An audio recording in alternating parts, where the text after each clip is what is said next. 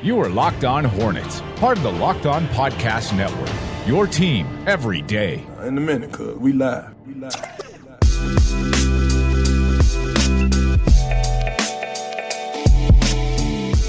It's the Locked On Hornets podcast presented by the Locked On Podcast Network. It's your team every day. Local experts on the #1 daily sports podcast network. We appreciate you joining us here once again, always supporting the show. It's been a while. We had him on one other time to do DeLong Division, but we got Jonathan DeLong, editor at thehive.com, joining us today as well. Jonathan, thanks for joining us again, man. How are you? Yeah, absolutely. It was a lot of fun last time we did the DeLong Division. We had a bunch of different nuggets that you would share with us. We had some really poor, not technological savvy imaging, but Doug tried his best, and I appreciate him for it. I don't know if we're going to bring.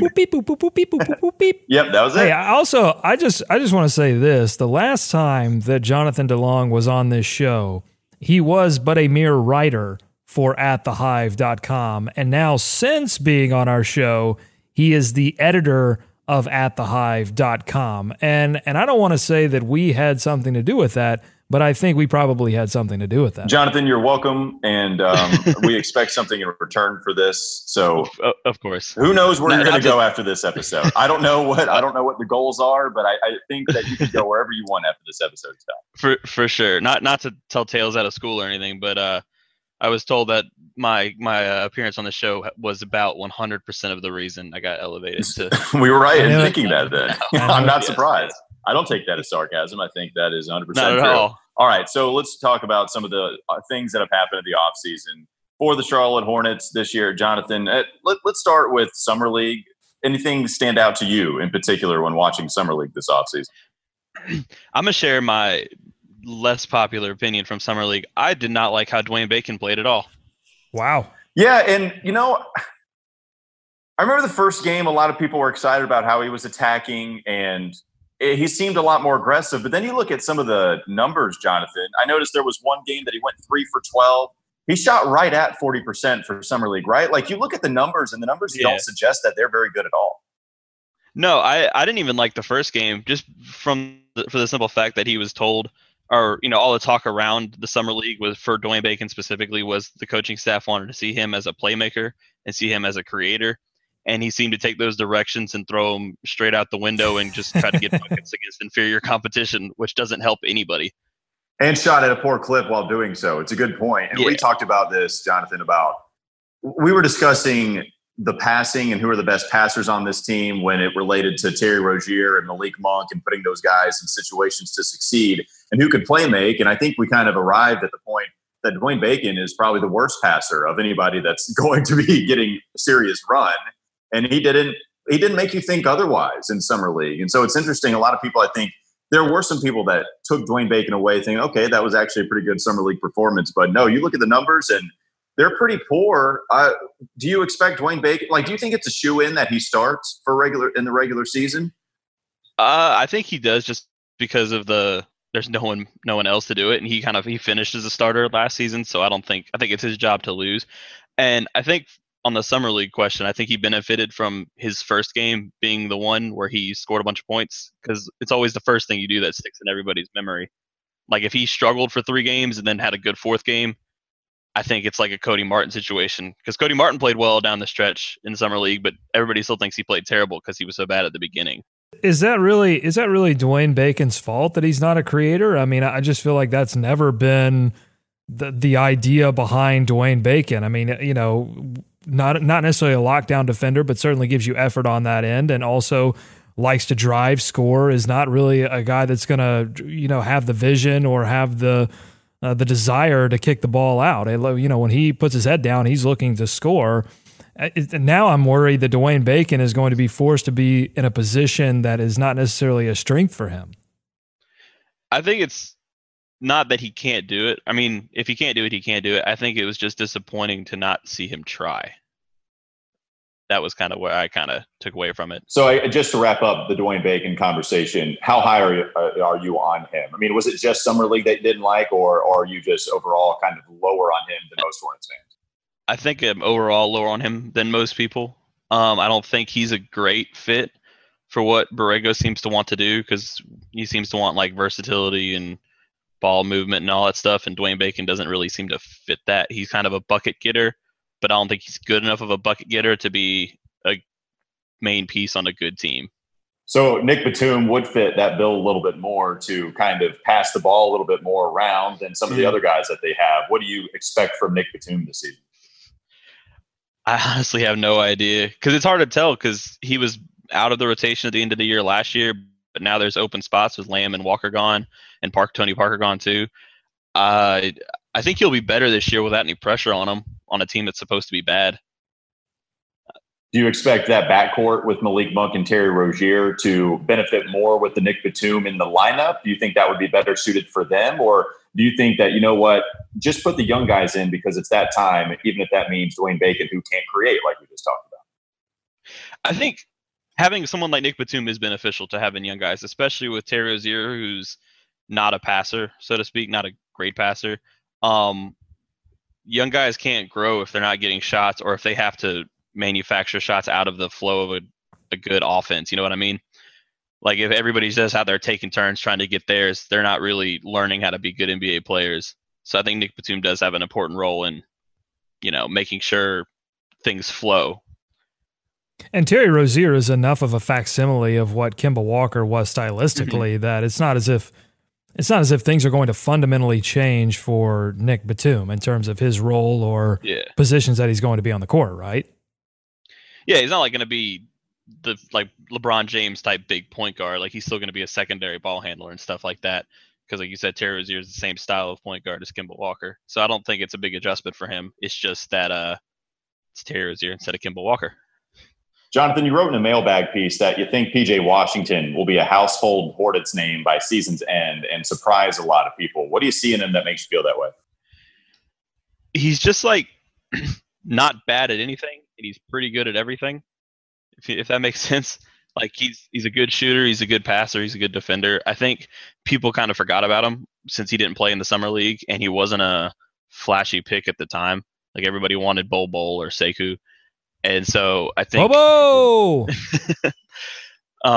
Man, that was an interesting thing. But the whole Bol situation, not with Doug. What do you mean? But yeah, I think Hornets fans will like him because I think everybody's kind of lukewarm on him since he's not a flashy pick, and I think people will kind of see him how they see Miles Bridges now. Well, as like a solid. Yeah. Well, I was going to say, Doug and I. So this is the conversation that Doug and I had the entire time, right? It's that it is a little bit of a redundant pick, right? And that's how we felt with Miles Bridges and PJ Washington. So while we might feel the same way about a Miles Bridges, right?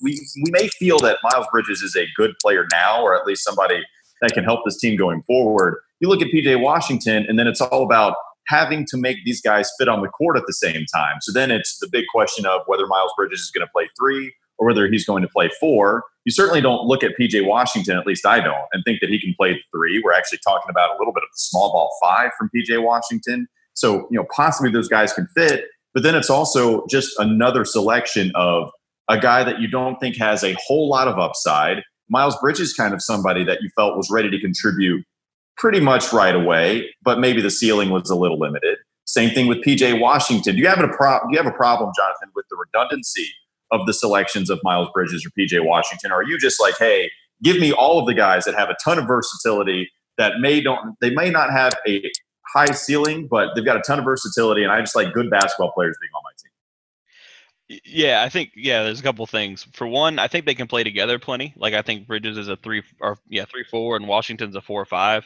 So they can they're interchangeable. They can play together or they can spell one another. The other thing, the Hornets just need good players. And I think PJ Washington's a good player. I'm not the team isn't ready to compete to a point where they need to worry about how everybody fits together long term. Like, there's plenty of time to work that out as the team grows and stuff like that. So yeah, just get all the good players you can get. And I like the idea of getting players that can do everything, because that's what we've seen with Washington, Bridges, and even Devontae Graham and other second-round picks this year, where they just want guys that can dribble, shoot, pass, defend, try to play like Spursy basketball. Yeah, if you were to give me a food chain of the young guys on the Hornets roster right now that you feel the best about, who would be number 1, number 2, and number 3? Miles Bridges is number 1. And and the rest of them are a little harder. Number 2 might be Devontae Graham, but I'm still worried about how well he finishes. PJ. Devontae over PJ. I have to see PJ play first. If after PJ plays a little bit, it'll probably be Miles and PJ, then Devontae Graham, but I'm not ready to rank PJ yet because I haven't seen him play yet. We'll take a quick break. We'll come back with plenty more. Support for Locked On Hornets comes from Manscaped. Jonathan, Doug, hope you guys are listening. Who is number 1 in men's below-the-belt grooming? You may have seen them on Shark Tank. Manscaping offers precision-engineered tools for your family jewels. That's right. Tools for the family jewels is what I said once again. Buzz Get boys. 20% off and free shipping with the code LOCKEDON at manscaped.com. That's 20% at manscaped.com with promo code LOCKEDON. We'll be back with more DeLong Division next after the break. This is Locked On Hornets. So wait a minute. Do we value players that forget plays all of a sudden? I thought we loved LeBron James because he remembered he could cite to you every single play from every game he's ever played in. Now all of a sudden we like players who have no idea what happened on the previous play. I don't think you want him to play scared, right? It's time for more of the Locked On Hornets podcast. Don't the Hornets, they've been drafting in the 9, 10, 11 spot for so many years now.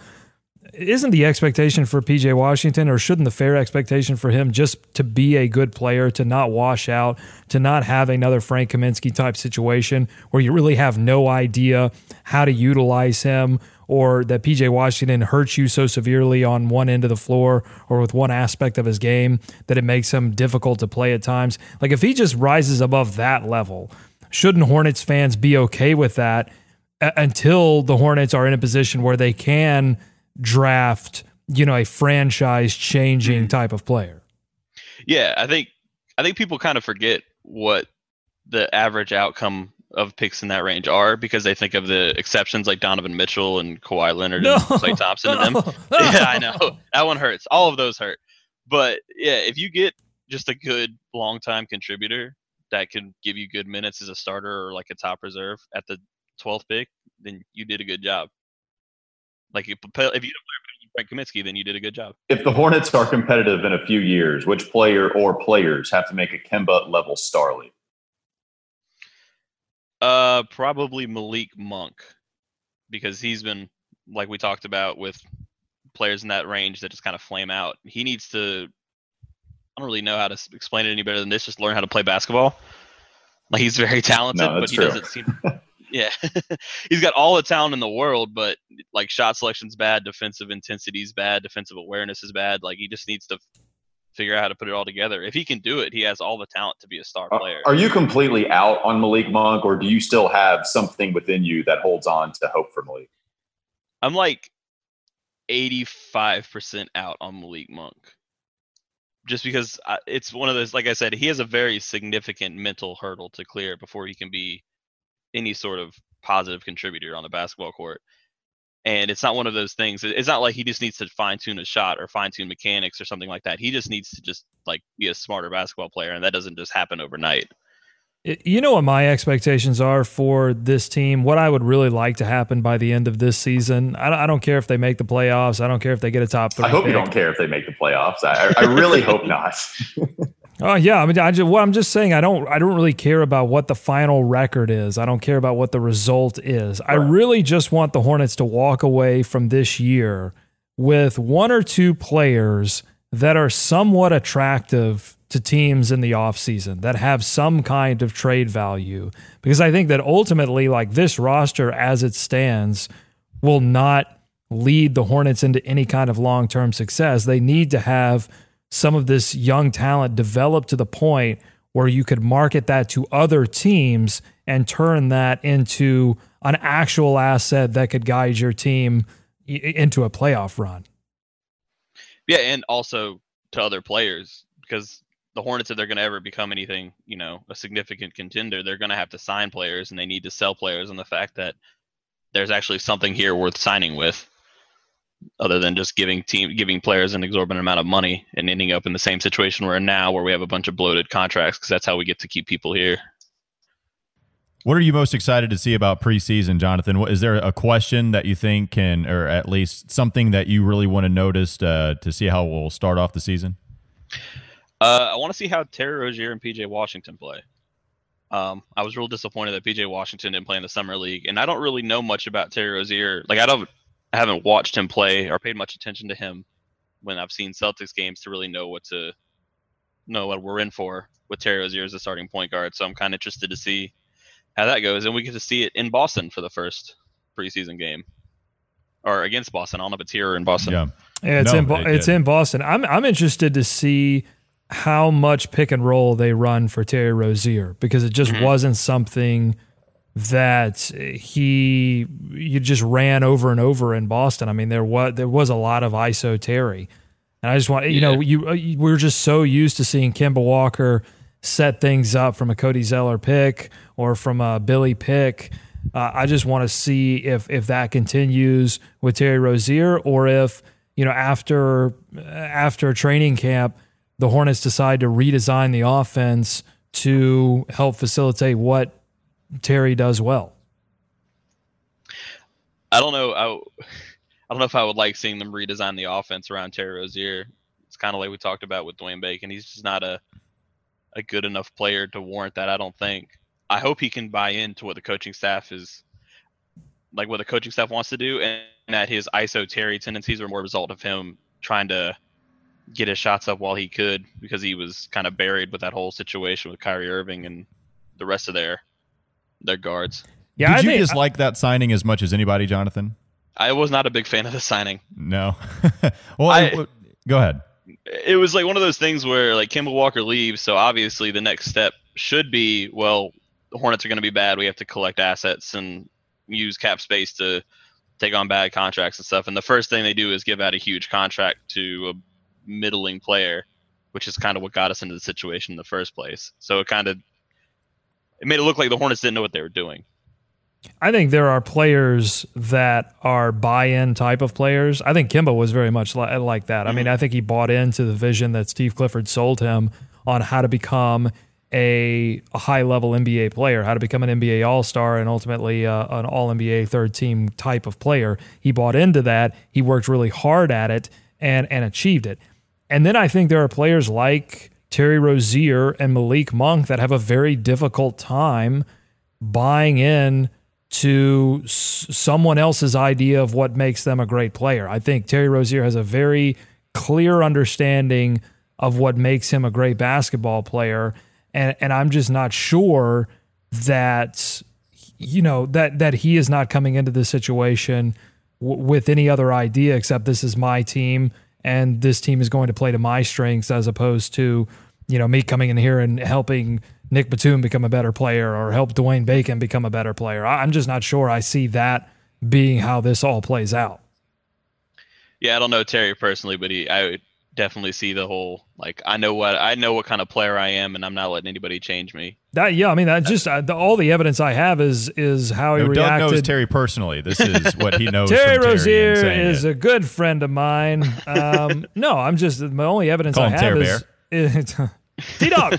It's the only evidence I have is how he reacted to the many changes that happened in Boston, and how really the analysis that people who watched him closely had of him, which is that Terry does Terry. Yeah, Terry's Terry. Jonathan DeLong, editor of atthehive.com. We appreciate it as always. Jonathan, we got to do this more frequently, man. Thanks so much for joining us. I'm down for it for sure. Bye-bye. All right, man. Again, Jonathan DeLong, atthehive.com. Go check him out if you can. What's your Twitter handle? Go ahead and tell it to the people. It is at John DeLong42 with no H, so JONDELONG 42. And who knows where he's going to go after this episode. He was promoted to editor at thehive.com after his first time being on here. Now we'll see where he goes after his second time. We'll take a quick break. We'll come back with plenty more here on the Locked On Hornets podcast. This is Locked On Hornets.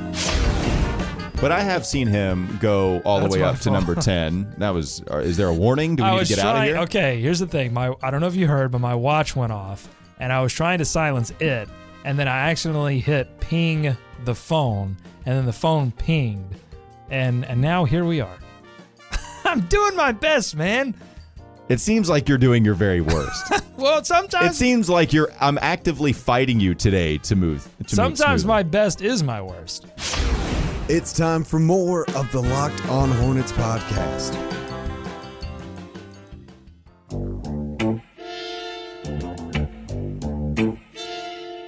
How are you doing, Doug? You okay? You sad today? I'm just... Is everything all right with you? Well, I just, occasionally you get homesick. I miss Charlotte. I miss uptown Charlotte. I miss all my favorite restaurants. I miss Kimball. You miss scooters at all? Do you have scooters in Nashville where you are? There are scooters, but it's not as scooter-friendly of a city as Charlotte was. Charlotte, as many people like to... Everybody in every city likes to complain about their traffic and about the way people drive. But I just legitimately think that Charlotte had that they still have okay drivers, and I felt safer scootering in Charlotte than I've ever felt scootering or biking in Nashville. This city just grew so quickly, and that I just don't think that they're ready for pedestrians. Anything that's not a 2-ton death machine, they're just not ready for. So yeah, I'm feeling very nostalgic for what was, including Kemba Walker. And then I see these quotes from Kemba about everyone pulling out of the national team. It's like everybody with a pulse that has an all-star appearance has decided they don't want to play for the national team. So now Landry Shamet pulled out of the national team, and Shai Gilgeous-Alexander isn't playing for Team Canada this year, and. No, and so this is sort of the run up to the Olympics. So all these players, I think, could still get in and sort of skip the line and get in on the final team. But this is the squad that they're getting together, led by Greg Popovich. But listen to these quotes by Kemba Walker. This is like a once in a lifetime opportunity for a lot of us. I think a lot of us are happy that those guys pulled out, because this is our chance. It's our chance to get on the big stage and showcase our talent, a chance for us to do something new. It'll be a new look team. Everybody is kind of doubting us, but I think we're hungry. I just love that, man. I love Kemba's whole attitude about things, and that just fully represents what he was all about in Charlotte. He always relished every opportunity to get better, to show off his talents, and now he's doing it for the national team, and he's going to learn so much under Pop's tutelage. It's going to make him a much better player for the Boston Celtics, and damn it, I just wish he were still a member of the Charlotte Hornets. It's going to be rough. I know you and Jonathan were talking about some of the worst Bobcats games that you had ever seen before in the last time that we were going to go through this. And it's a fair question that, to Nada's credit, he would always bring up. Fans don't know what they want when they talk about bring on the tank, because we already went through this and we did not prosper on the other side. It was brutal. We can go back to the 7-59 season.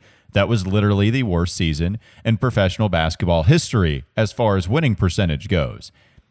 Some of those were the worst contests that we'd ever seen, and they were happening on a frequent basis. And you and Jonathan were talking about that before he came on today. Yeah, and we were discussing the fact that fans, when they look back on those Bobcats times, don't understand or don't remember or have forced themselves to forget how difficult it was to watch that basketball. And maybe they didn't even watch the basketball because it was so bad. And so, but we always get nostalgic about the past. We always get the warm and fuzzies about the past. But here's the thing.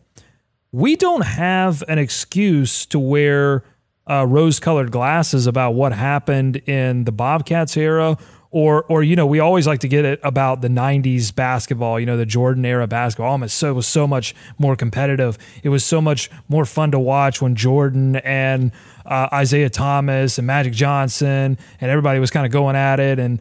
But it wasn't like 90s basketball is very difficult to watch, but we have no excuse, because you can go on YouTube right now and pull up one of those 90s games, or you could even find Bobcats games and watch. I dare you to go to YouTube and watch an hour and a half. What did I do to you? Yeah, I dare you to go and watch one of those games. They're very difficult to watch. And we're going to do that. Actually, we're going to do the classic game rewatch, but at least that'll be fun, because we can talk about some of the old players, and we can fast forward whenever it gets, truly atrocious. But the modern game is fun to watch. Hornets, when they are somewhat competitive, are somewhat fun to watch. And I hope that this team doesn't reach full putrid, and that that some of these young players step up, become valuable assets. Because that's the thing. If the Hornets are playing really terrible basketball, it means that Miles Bridges isn't going to be tradable. It means that Malik Monk isn't going to be tradable. So that's not what you should want as a Hornets fan. You should want this team not being competitive to the level that they're making the playoffs, but competitive enough where some of their assets become attractive. What were some of the other games that you were referencing, by the way? Was there individual contests that you remembered? The worst game I remember watching, I was in the arena for it. It actually wasn't a Bobcats game. It was a Hornets game when they came back as the Hornets. And it was against Memphis. This was November of 2014. And the final score, I kid you not, in 2014, so we're not too far away from this, high-scoring era that we live in today. It was 71-69. Nice. Grizzlies. That was the final score. And the Hornets were the thing that was the worst about it, everyone knew by the middle of the third quarter that we were in for a real terrible game. I mean, everyone was, both Kemba Walker was like 1 of 11 from the field. Mike Conley had only knocked down a few shots. They were both horrible. The game was moving super slow. We were in full grit and grind mode. And the Hornets, one team should have decided to lay down. If one team would have just laid down, it probably could have opened up the game a little bit and at least been fun to watch, even if it were the Hornets that laid down. But instead, both teams decided to be equally miserable and stay in the game together. It's like when you're driving on the highway and there's only 2 lanes and one car, you change lanes to try to pass one slow car and the car in front of you slows down a little bit, so both cars are now blocking you. There's literally no escape. That's how everyone in the arena felt. We were all being held hostage by awful, awful basketball, and I'm just glad it was over. I'm glad I survived it. No, it's funny. It reminds me of, and I think I tweeted this out when I was reminiscing on some old Pacers playoff basketball, and it reminds me of the Pistons and Pacers playoff series in 2004. It went 6 games, that series, and the winning team never scored more than 85 points. In any of those 6 games, 85 was the game high.